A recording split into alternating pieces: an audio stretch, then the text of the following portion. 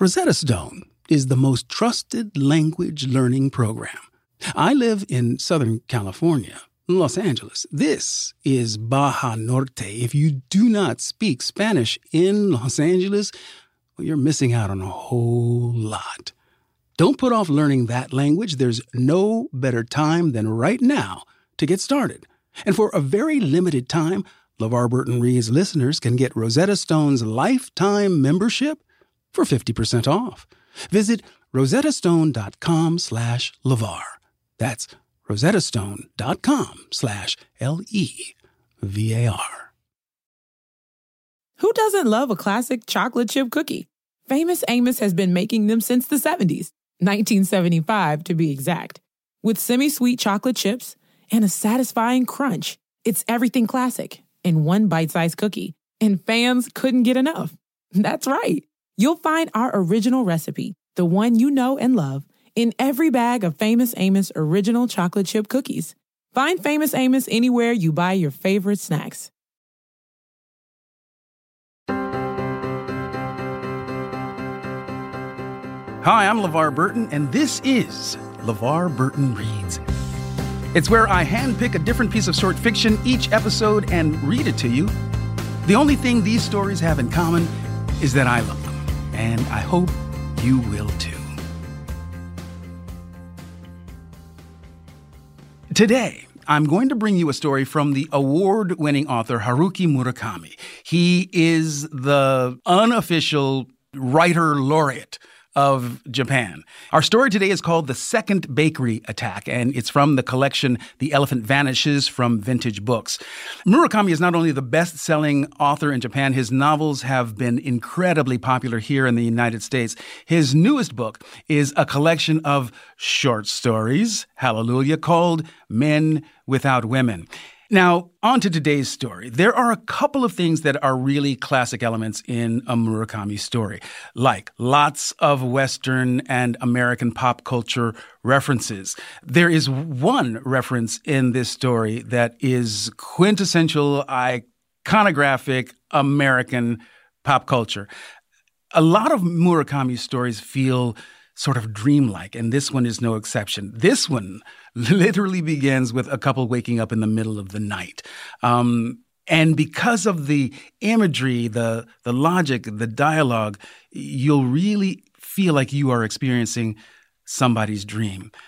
I want you to pay close attention to the dynamic of the couple in this story.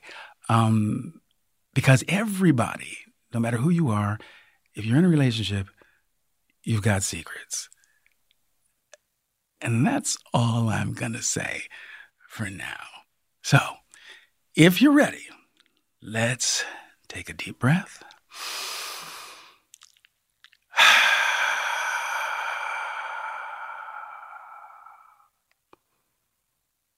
All right.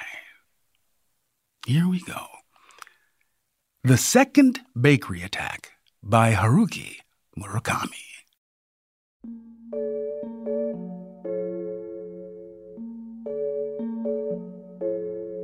I'm still not sure I made the right choice when I told my wife about the bakery attack. But then it might not have been a question of right and wrong, which is to say that wrong choices can produce right results and vice versa. I myself have adopted the position that, in fact, we never choose anything at all. Things happen or not. If you look at it this way, it just so happens that I told my wife about the bakery attack. I hadn't been planning to bring it up. I had forgotten all about it, but it wasn't one of those now that you mention it kind of things either. What reminded me of the bakery attack was an unbearable hunger. It hit just before 2 o'clock in the morning. We had eaten a light supper at 6, crawled into bed at 9:30, and gone to sleep. For some reason, we woke up at exactly the same moment. A few minutes later, the pangs struck with the force of the tornado in The Wizard of Oz. These were tremendous, overpowering hunger pangs. Our refrigerator contained not a single item that could be technically categorized as food. We had a bottle of French dressing, 6 cans of beer, 2 shriveled onions, a stick of butter, and a box of refrigerator deodorizer. With only 2 weeks of married life behind us, we had yet to establish a precise conjugal understanding with regard to the rules of dietary behavior, let alone anything else. I had a job in a law firm at the time, and she was doing secretarial work at a design school. I was either 28 or 29. Why can't I remember the exact year we were married? And she was 2 years and 8 months younger. Groceries were the last things on our minds. We both felt too hungry to go back to sleep, but it hurt just to lie there. On the other hand, we were also too hungry to do anything useful. We got out of bed and drifted into the kitchen, ending up across the table from each other. What could have caused such violent hunger pangs? We took turns opening the refrigerator door and hoping, but no matter how many times we looked inside, the contents never changed. Beer and onions and butter and dressing and deodorizer. It might have been possible to saute the onions in the butter, but there was no chance those 2 shriveled onions could fill our empty stomachs. Onions are meant to be eaten with other things. They are not the kind of food you use to satisfy an appetite. Would Madame care for some French dressing sautéed in deodorizer? I expected her to ignore my attempt at humor, and she did. Let's get in the car and look for an all-night restaurant, I said. There must be one on the highway. She rejected that suggestion. We can't. You're not supposed to go out to eat after midnight. She was old-fashioned that way. I breathed once and said, I guess not. Whenever my wife expressed such an opinion, or thesis back then, it reverberated in my ears with the authority of a revelation. Maybe that's what happens with newlyweds. I don't know. But when she said this to me, I began to think that this was a special hunger, not one that could be satisfied through the mere expedient of taking it to an all-night restaurant on the highway. A special kind of hunger. And what might that be? I can present it here in the form of a cinematic image. 1. I am in a little boat, floating on a quiet sea. 2. I look down, and in the water I see the peak of a volcano thrusting up from the ocean floor. 3. The peak seems pretty close to the water's surface, but just how close, I cannot tell.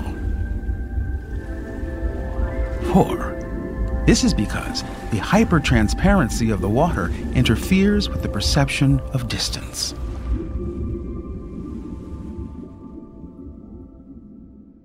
This is a fairly accurate description of the image that arose in my mind during the 2 or 3 seconds between the time my wife said she refused to go to an all-night restaurant and I agreed with my I guess not. Not being Sigmund Freud, I was, of course, unable to analyze with any precision what this image signified, but I knew intuitively that it was a revelation, which is why, the almost grotesque intensity of my hunger notwithstanding, I all but automatically agreed with her thesis or declaration. We did the only thing we could do: open the beer. It was a lot better than eating those onions.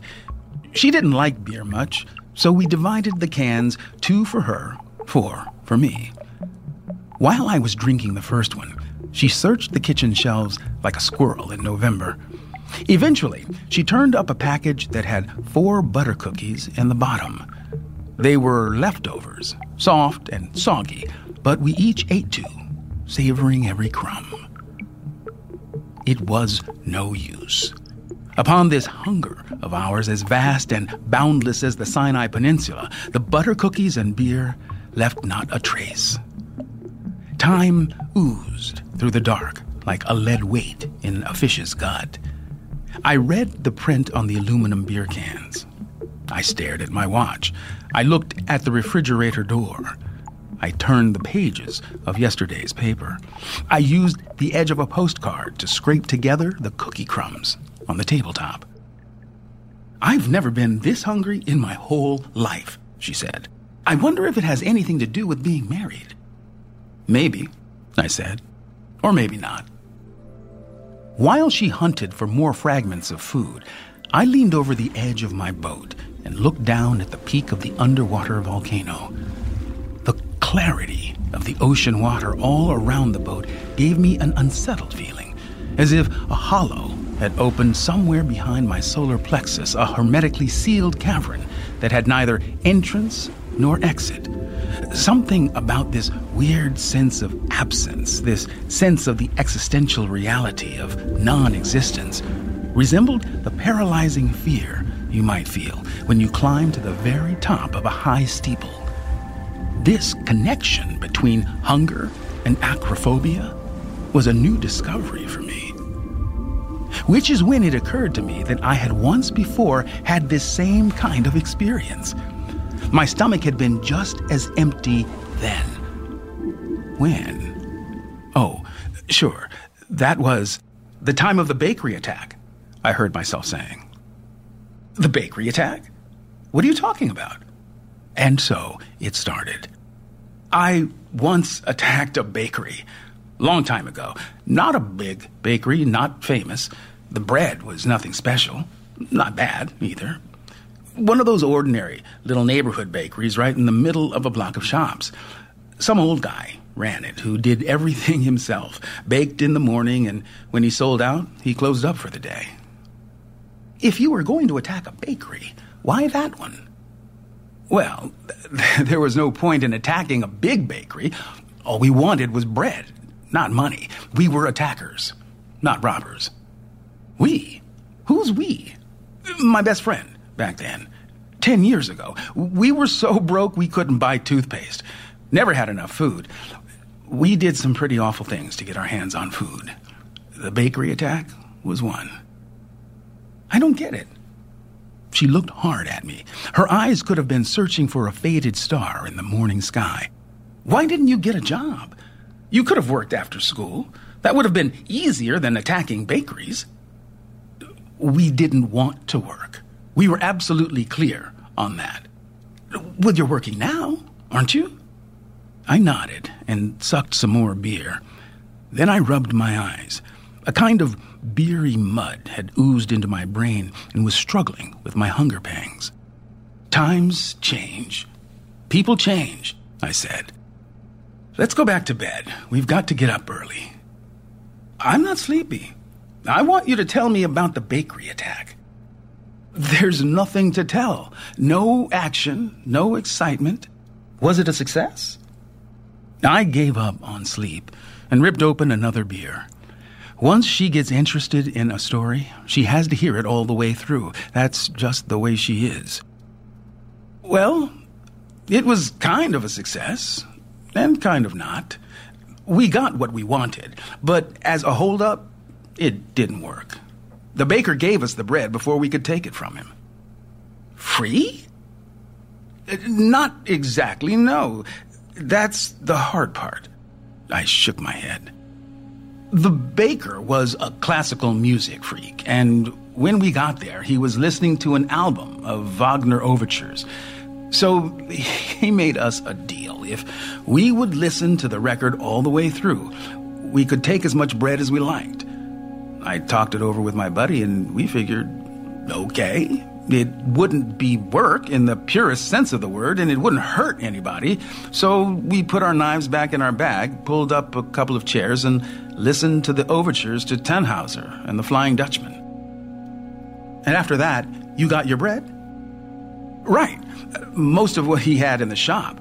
Stuffed it in our bag and took it home. Kept us fed for maybe 4 or 5 days. I took another sip. Like soundless waves from an undersea earthquake, my sleepiness gave my boat a long, slow rocking.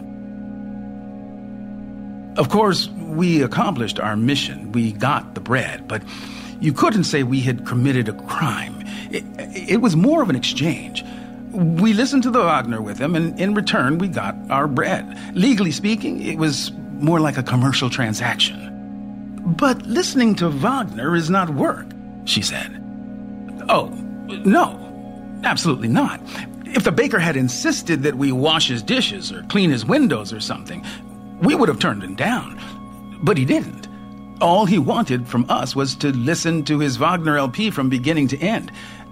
Nobody could have anticipated that. I mean, Wagner? It was like the baker put a curse on us. Now that I think of it, we should have refused. We should have threatened him with our knives and taken the damn bread. Then there wouldn't have been any problem. You had a problem? I rubbed my eyes again. Sort of. Nothing you could put your finger on, but things started to change after that. It was kind of a turning point. Like, I went back to the university, and I graduated, and I started working for the firm and studying for the bar exam, and I met you and got married. I never did anything like that again. No more bakery attacks. That's it? Yep, that's all there was to it. I drank the last of the beer. Now all 6 cans were gone. 6 pull tabs lay in the ashtray like scales from a mermaid. Of course, it wasn't true that nothing had happened as a result of the bakery attack. There were plenty of things that you could easily have put your finger on, but I didn't want to talk about them with her. So, this friend of yours, what's he doing now? I have no idea. Something happened, some nothing kind of thing, and we stopped hanging around together. I haven't seen him since. I don't know what he's doing. For a while, she didn't speak. She probably sensed that I wasn't telling her the whole story, but she wasn't ready to press me on it. Still, she said, that's why you two broke up, isn't it? The bakery attack was the direct cause. Maybe so. I guess it was more intense than either of us realized. We talked about the relationship of bread to Wagner for days after that. We kept asking ourselves if we had made the right choice. We couldn't decide. Of course, if you look at it sensibly, we did make the right choice. Nobody got hurt. Everybody got what he wanted. The baker, I still can't figure out why he did what he did, but anyway, he succeeded with his Wagner propaganda, and we succeeded in stuffing our faces with bread. But even so, we had this feeling that we had made a terrible mistake, and somehow this mistake has just stayed there, unresolved, casting a dark shadow on our lives. That's why I used the word curse. It's true, it was like a curse. Do you think you still have it? I took the 6 pull tabs from the ashtray and arranged them into an aluminum ring the size of a bracelet. Who knows? I don't know. I bet the world is full of curses. It's hard to tell which curse makes any one thing go wrong. That's not true. She looked right at me. You can tell if you think about it. And unless you yourself personally break the curse, it'll stick with you like a toothache. It'll torture you till you die. And not just you. Me too. You? Well, I'm your best friend now, aren't I? Why do you think we're both so hungry? I never, ever once in my life felt a hunger like this until I married you. Don't you think it's abnormal? Your curse is working on me too. I nodded. Then I broke up the ring of pull tabs and put them back in the ashtray. I didn't know if she was right, but I did feel she was onto something. The feeling of starvation was back, stronger than ever, and it was giving me a deep headache. Every twinge of my stomach was being transmitted to the core of my head by a clutch cable, as if my insides were equipped with all kinds of complicated machinery. I took another look at my undersea volcano. The water was even clearer than before, much clearer. Unless you looked closely, you might not even notice it was there. It felt as though the boat were floating in midair with absolutely nothing to support it. I could see every little pebble on the bottom. All I had to do was reach out and touch them. We've only been living together for 2 weeks, she said. But all this time, I've been feeling some kind of weird presence. She looked directly into my eyes and brought her hands together on the tabletop, her fingers interlocking. Of course, I didn't know it was a curse until now. This explains everything. You're under a curse. What kind of presence? Like there's this heavy, dusty curtain that hasn't been washed for years hanging down from the ceiling? Maybe it's not a curse. Maybe it's just me, I said and smiled. She did not smile. No, it's not you, she said. Okay, suppose you're right. Suppose it is a curse. What can I do about it? Attack another bakery? Right away? Now? It's the only way. Now. Yes, now. While you're still hungry, you have to finish what you left unfinished. But it's the middle of the night. Would a bakery be open now? We'll find one. Tokyo's a big city. There must be at least one all-night bakery.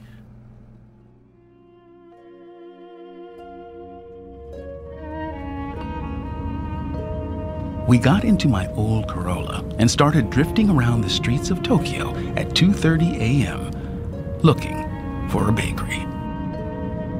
There we were, me clutching the steering wheel, she in the navigator's seat, the two of us scanning the street like hungry eagles in search of prey. Stretched out on the back seat, long and stiff as a dead fish, was a Remington automatic shotgun. Its shells rustled dryly in the pocket of my wife's windbreaker. We had 2 black ski masks in the glove compartment. Why my wife owned a shotgun, I had no idea. Or ski masks. Neither of us had ever skied. But she didn't explain, and I didn't ask. Married life is weird, I felt.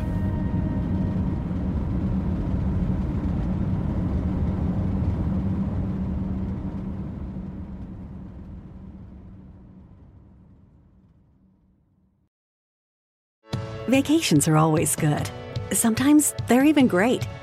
And Celebrity Cruises is about to ruin all of that. Because once you explore with us, you'll never want a vacation any other way. And with new Quick Caribbean Escapes, you'll never want a weekend any other way either.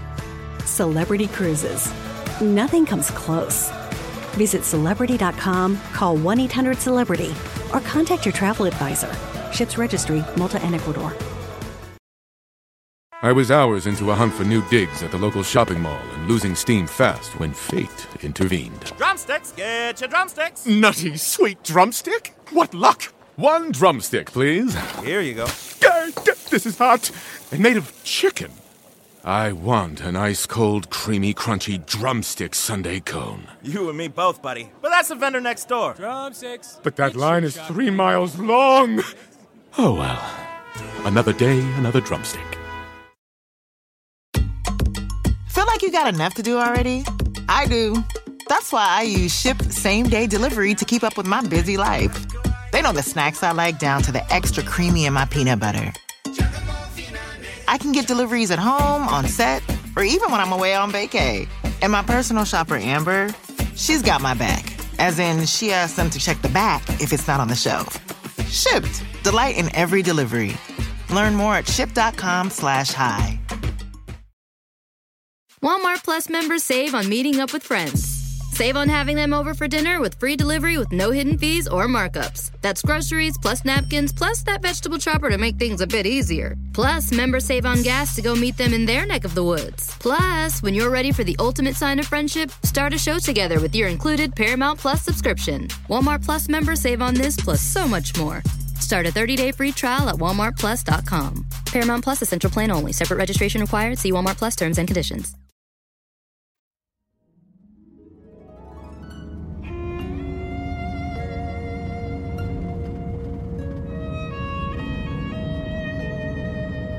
Impeccably equipped, we were nevertheless unable to find an all-night bakery.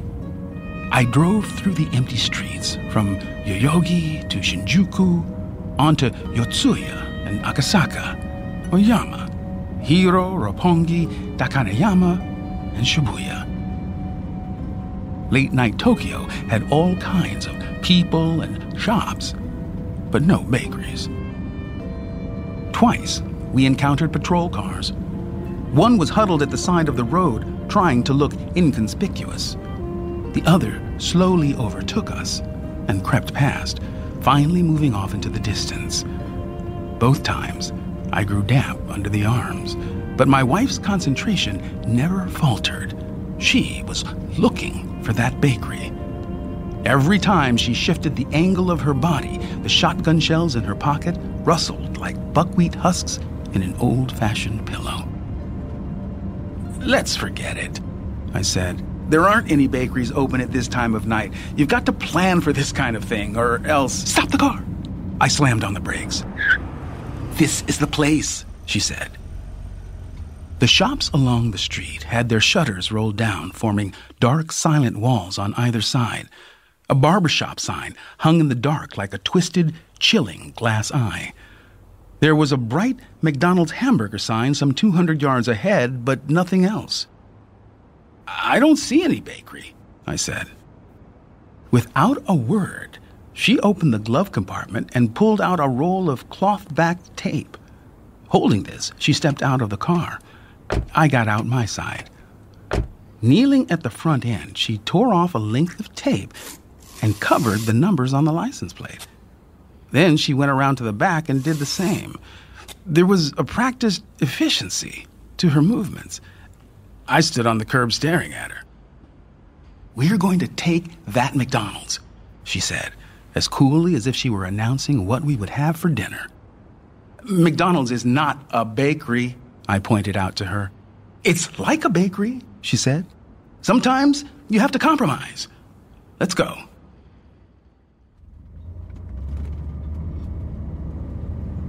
I drove to the McDonald's and parked in the lot. She handed me the blanket-wrapped shotgun. "I've never fired a gun in my life," I protested. "You don't have to fire it. Just hold it, okay? Do as I say. Walk right in, and as soon as they say, 'Welcome to McDonald's,' we slip on our masks. Got that?" "Sure, but then you shove the gun in their faces and make all the workers and customers get together. Fast. I'll do the rest." "But how many hamburgers do you think we'll need? 30? I guess so." With a sigh, I took the shotgun and rolled back the blanket a little. The thing was as heavy as a sandbag and as black as a dark night. "Do we really have to do this?" I asked, half to her and half to myself. "Of course we do."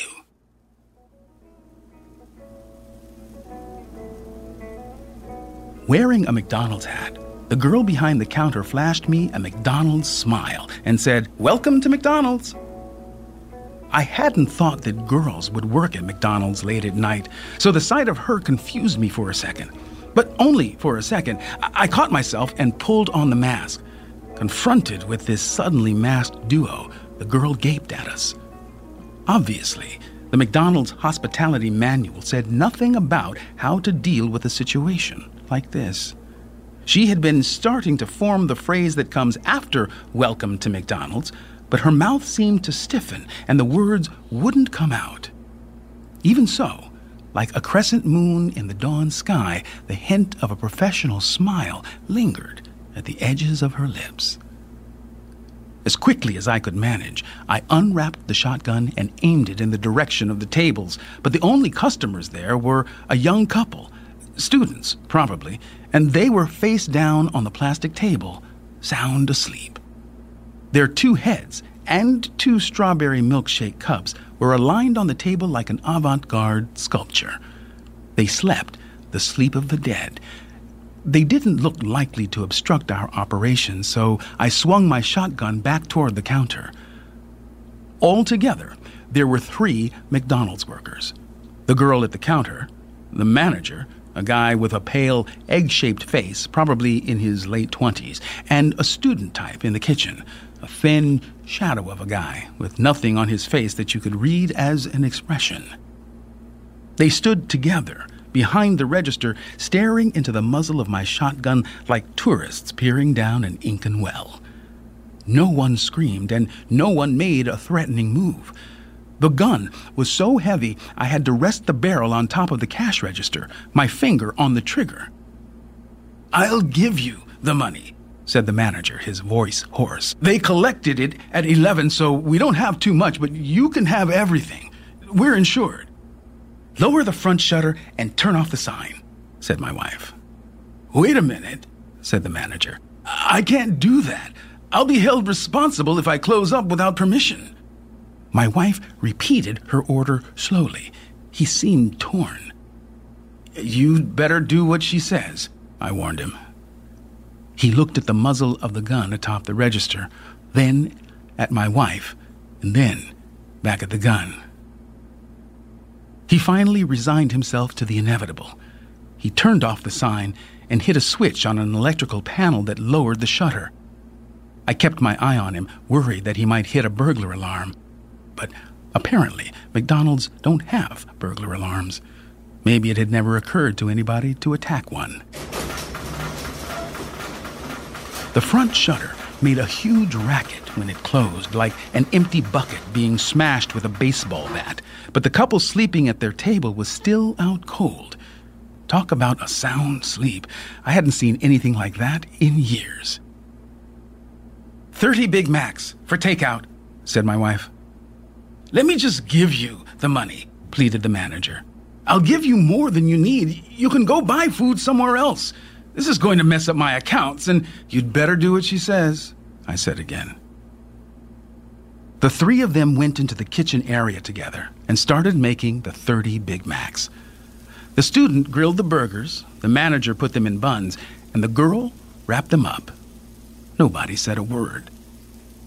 I leaned against a big refrigerator, aiming the gun toward the griddle. The meat patties were lined up on the griddle like brown polka dots, sizzling. The sweet smell of grilling meat burrowed into every pore of my body like a swarm of microscopic bugs, dissolving into my blood and circulating to the farthest corners, then massing together inside my hermetically sealed hunger cavern, clinging to its pink walls. A pile of white-wrapped burgers was growing nearby. I wanted to grab and tear into them, but I could not be certain that such an act would be consistent with our objective. I had to wait. In the hot kitchen area, I started sweating under my ski mask. The McDonald's people sneaked glances at the muzzle of the shotgun. I scratched my ear with the little finger of my left hand. My ears always get itchy when I'm nervous. Jabbing my finger into an ear through the wool, I was making the gun barrel wobble up and down, which seemed to bother them. It couldn't have gone off accidentally, because I had the safety on, but they didn't know that, and I wasn't about to tell them. My wife counted the finished hamburgers and put them in 2 small shopping bags, 15 burgers to a bag. "Why do you have to do this?" the girl asked me. "Why don't you just take the money and buy something you like? What's the good of eating 30 Big Macs?" I shook my head. My wife explained, "We're sorry, really, but there weren't any bakeries open. If there had been, we would have attacked a bakery." That seemed to satisfy them. At least they didn't ask any more questions. Then my wife ordered 2 large Cokes from the girl and paid for them. "We're stealing bread, nothing else," she said. The girl responded with a complicated head movement, sort of like nodding and sort of like shaking. She was probably trying to do both at the same time. I thought I had some idea how she felt. My wife then pulled a ball of twine from her pocket. She came equipped and tied the 3 to a post as expertly as if she were sewing on buttons. She asked if the cord hurt or if anyone wanted to go to the toilet, but no one said a word. I wrapped the gun in the blanket. She picked up the shopping bags, and out we went. The customers at the table were still asleep, like a couple of deep-sea fish. What would it have taken to rouse them from a sleep so deep?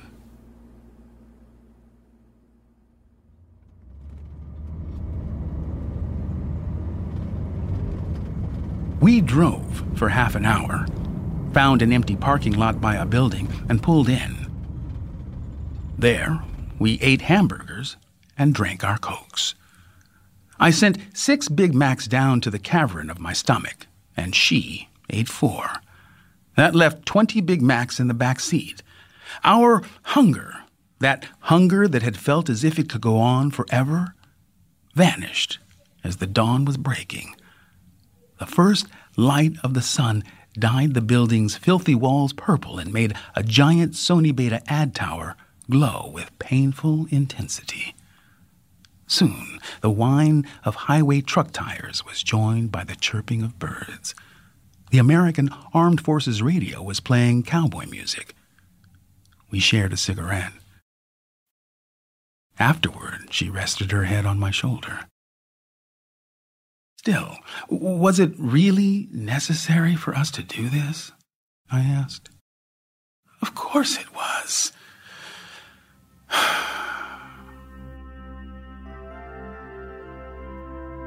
With one deep sigh, she fell asleep against me. She felt as soft and as light as a kitten. Alone now, I leaned over the edge of my boat and looked down to the bottom of the sea. The volcano was gone. The water's calm surface reflected the blue of the sky.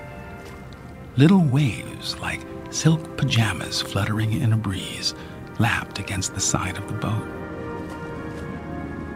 There was nothing else.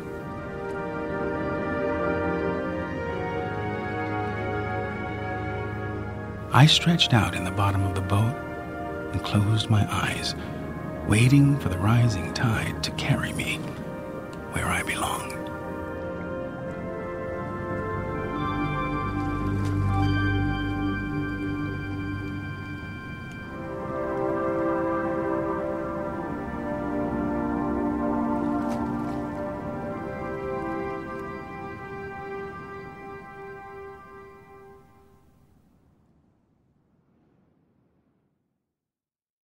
I took my first trip to Japan in the winter of 1978 to promote Roots.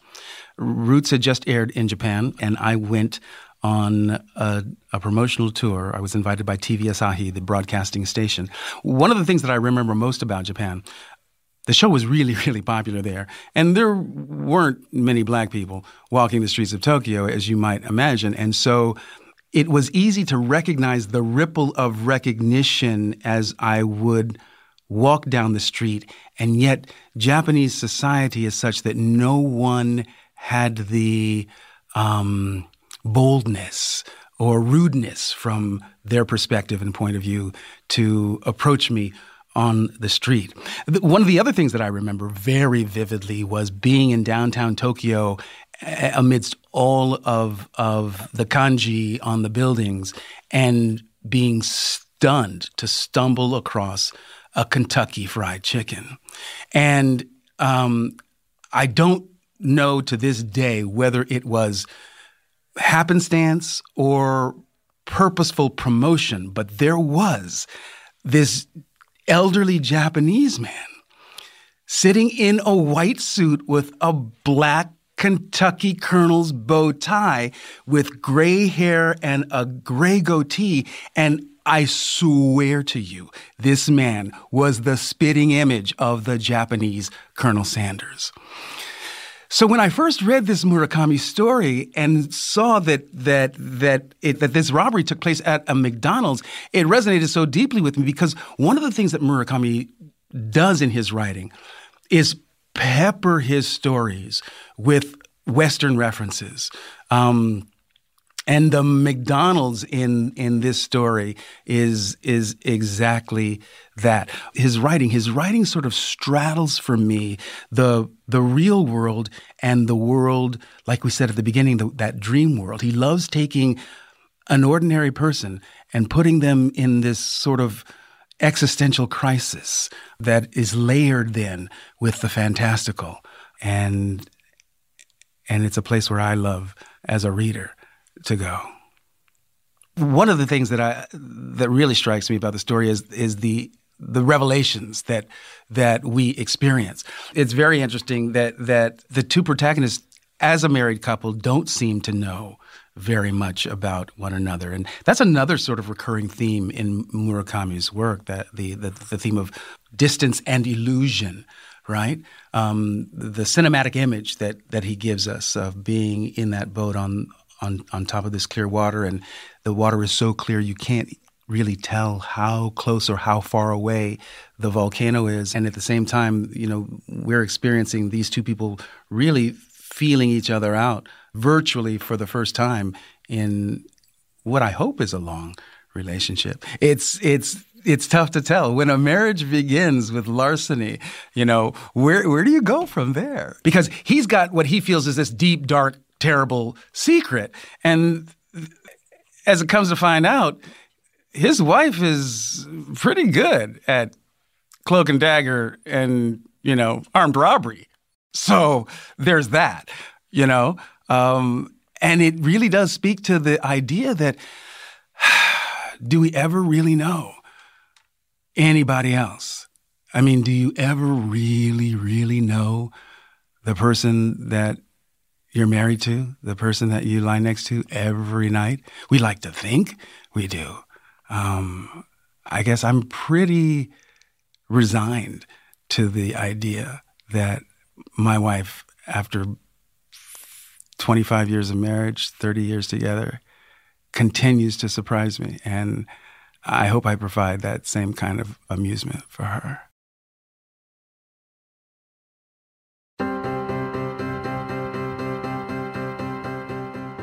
LeVar Burton Reads is produced by Julia Smith. Our editing and sound design by Adam Dybert. And a big thank you, as always, to Matt Gorley. And my thanks to Eric Jorgensen for his help in producing this episode. And a big thank you to Haruki Murakami for letting me read his story to you today. It was translated from the Japanese to English by Jay Rubin. And if you liked the story, and let's face it, how can you not like this story by Murakami? Look for the full collection of his stories called The Elephant Vanishes. It's available as an audiobook from Penguin Random House Audio, and you can find that on Audible. And please, if you enjoy the show and want to help us help other people find it, give us a rating or a review on Apple Podcasts. And while you're leaving a review, go ahead and suggest a story for the show. I have loved hearing your thoughts about the podcast. We'll be back next week with another hand-picked story, or if you can't wait that long, listen to the next episode right now on Stitcher Premium. To find out more, visit stitcherpremium.com/LeVar, Levar. LeVar Burton Reads is a production of Stitcher. Our executive producers are Chris Bannon and Ginny Radelet. I'm LeVar Burton, and you can find me on Twitter at LeVar Burton and LeVar.Burton on Instagram. I'll see you next time, but you don't have to take my word for it.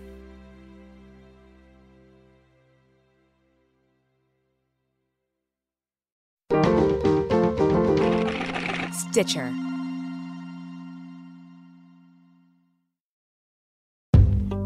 When people from different cultures get married, how do they decide what food is going to be their food? You've completely given up the way you grew up eating. When we pass our cultures on to our kids, what are the complications? Generations and generations of Jewish people in my family who've kept kosher. Like, is it going to end with me? Am I going to be the one that's going to stop? I'm Dan Pashman from the Sporkful podcast. Join me for our latest series on race, culture, and food called Your Mom's Food. How do parents who adopt kids from other countries use food to connect their children to their birthplace? It's one of the few things that is truly Ethiopian that I can give to him. And what happens when those kids grow up and feel like it wasn't enough? We'd go to this camp in the mountains, and that was where we were Korean. And then once we left, that was kind of it. Your Mom's Food is up now. I'm in a cultural struggle in North America, too. Would I be happier if you kept kosher and they kept kosher? Yeah. That's like the first thing you do with your kid is you feed them. Subscribe to The Sporkful in Apple Podcasts, Stitcher, or wherever you listen.